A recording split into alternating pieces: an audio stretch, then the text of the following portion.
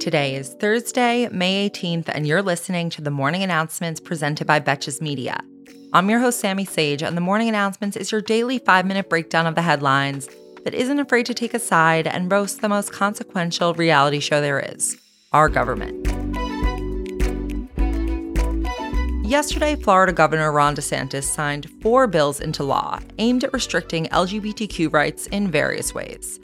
The first of the measures will expand the state's so-called Don't Say Gay law to prohibit sexual orientation or gender identity instruction through 12th grade.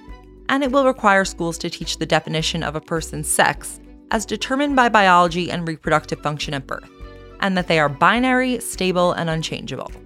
It will also bar schools from requiring students or employees to refer to each other using pronouns that do not align with their assigned sex at birth. And it will prohibit trans school employees from sharing their pronouns with students. The second new bill will ban transition-related care for minors and will grant the state of Florida temporary custody of children whose parents provide them with gender-affirming care. I could not think of a worse punishment than that. And healthcare providers who violate the law could face a felony punishable by up to 5 years in prison. The final 2 laws that DeSantis signed yesterday act to bar trans people from using public facilities that align with their gender identities and to restrict adult performances in front of minors. And by that, they mean drag shows. But yesterday wasn't all victories for Meatball Ron. Democrats on the House Judiciary Committee called for an investigation into DeSantis' handling of the state's law enforcement agency, alleging that he used Florida's Department of Law Enforcement to intimidate voters to, quote, act in furtherance of his political agenda.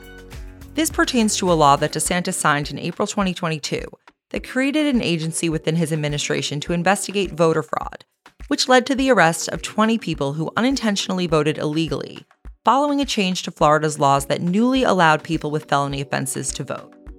The House of Representatives claims jurisdiction over this Florida department as it receives over $54 million in federal funding, comprising at least 14% of its annual budget, and therefore the committee has a responsibility to ensure that they are not using federal dollars for improper and unconstitutional ends.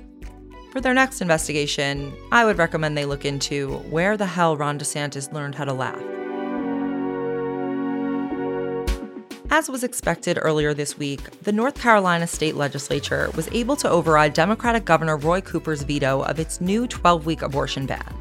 This means that the window for illegal abortion in North Carolina has now narrowed from 20 weeks to 12, with exceptions for rape, incest, fatal fetal abnormalities, and to save the life of the mother. Major provisions of the bill will go into effect on July 1st, and if someone is seeking an abortion prior to 12 weeks, they will be required to have an in-person consultation with a doctor at least 72 hours before the procedure. So thank you again to Representative Tricia Cotham for this one. And thank you again to Donald Trump, who, as the frontrunner for the 2024 presidential nomination for the Republican Party, has decided to remind all of us yesterday, on his little Truth Social account, that he is personally responsible for killing Roe v. Wade. He added, quote, without me, there would be no 6 weeks, 10 weeks, 15 weeks, or whatever is finally agreed to. Without me, the pro-life movement would have just kept losing. Now there's a statement that is begging to be put on a billboard. The resolution in Congress to expel George Santos has unfortunately been sidelined before it even had a chance to play. Republicans successfully sidestepped the Democrats' attempt to force them into a vote to expel their colleague by voting to refer the resolution to the House Ethics Committee, which is sort of like a trap door that they can walk through to avoid voting on it. I don't know, Congress is weird. Santos himself actually got to take part in the vote to not vote to expel him, with Republican leaders saying that Santos deserves to have his day in court before Congress weighs in.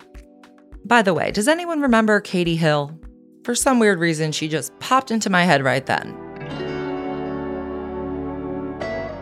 And finally for today, we have news of a significant electoral upset in the race for the mayor of Jacksonville, Florida, a seat that has only been held by a Democrat once in the past 30 years. Donna Deegan is the first woman to hold the job of running Florida's most populous city, after she won 52% of the vote in the runoff election on Tuesday. Notably, Ron DeSantis endorsed Deegan's Republican opponent, and this loss was one of just 2 candidates he endorsed who suffered defeats on Tuesday, with the other being Kelly Craft in the Republican primary for Kentucky's governor.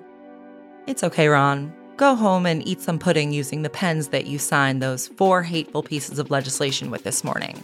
I'm sure that'll make it better. Thank you for listening to the morning announcements brought to you by Betches Media.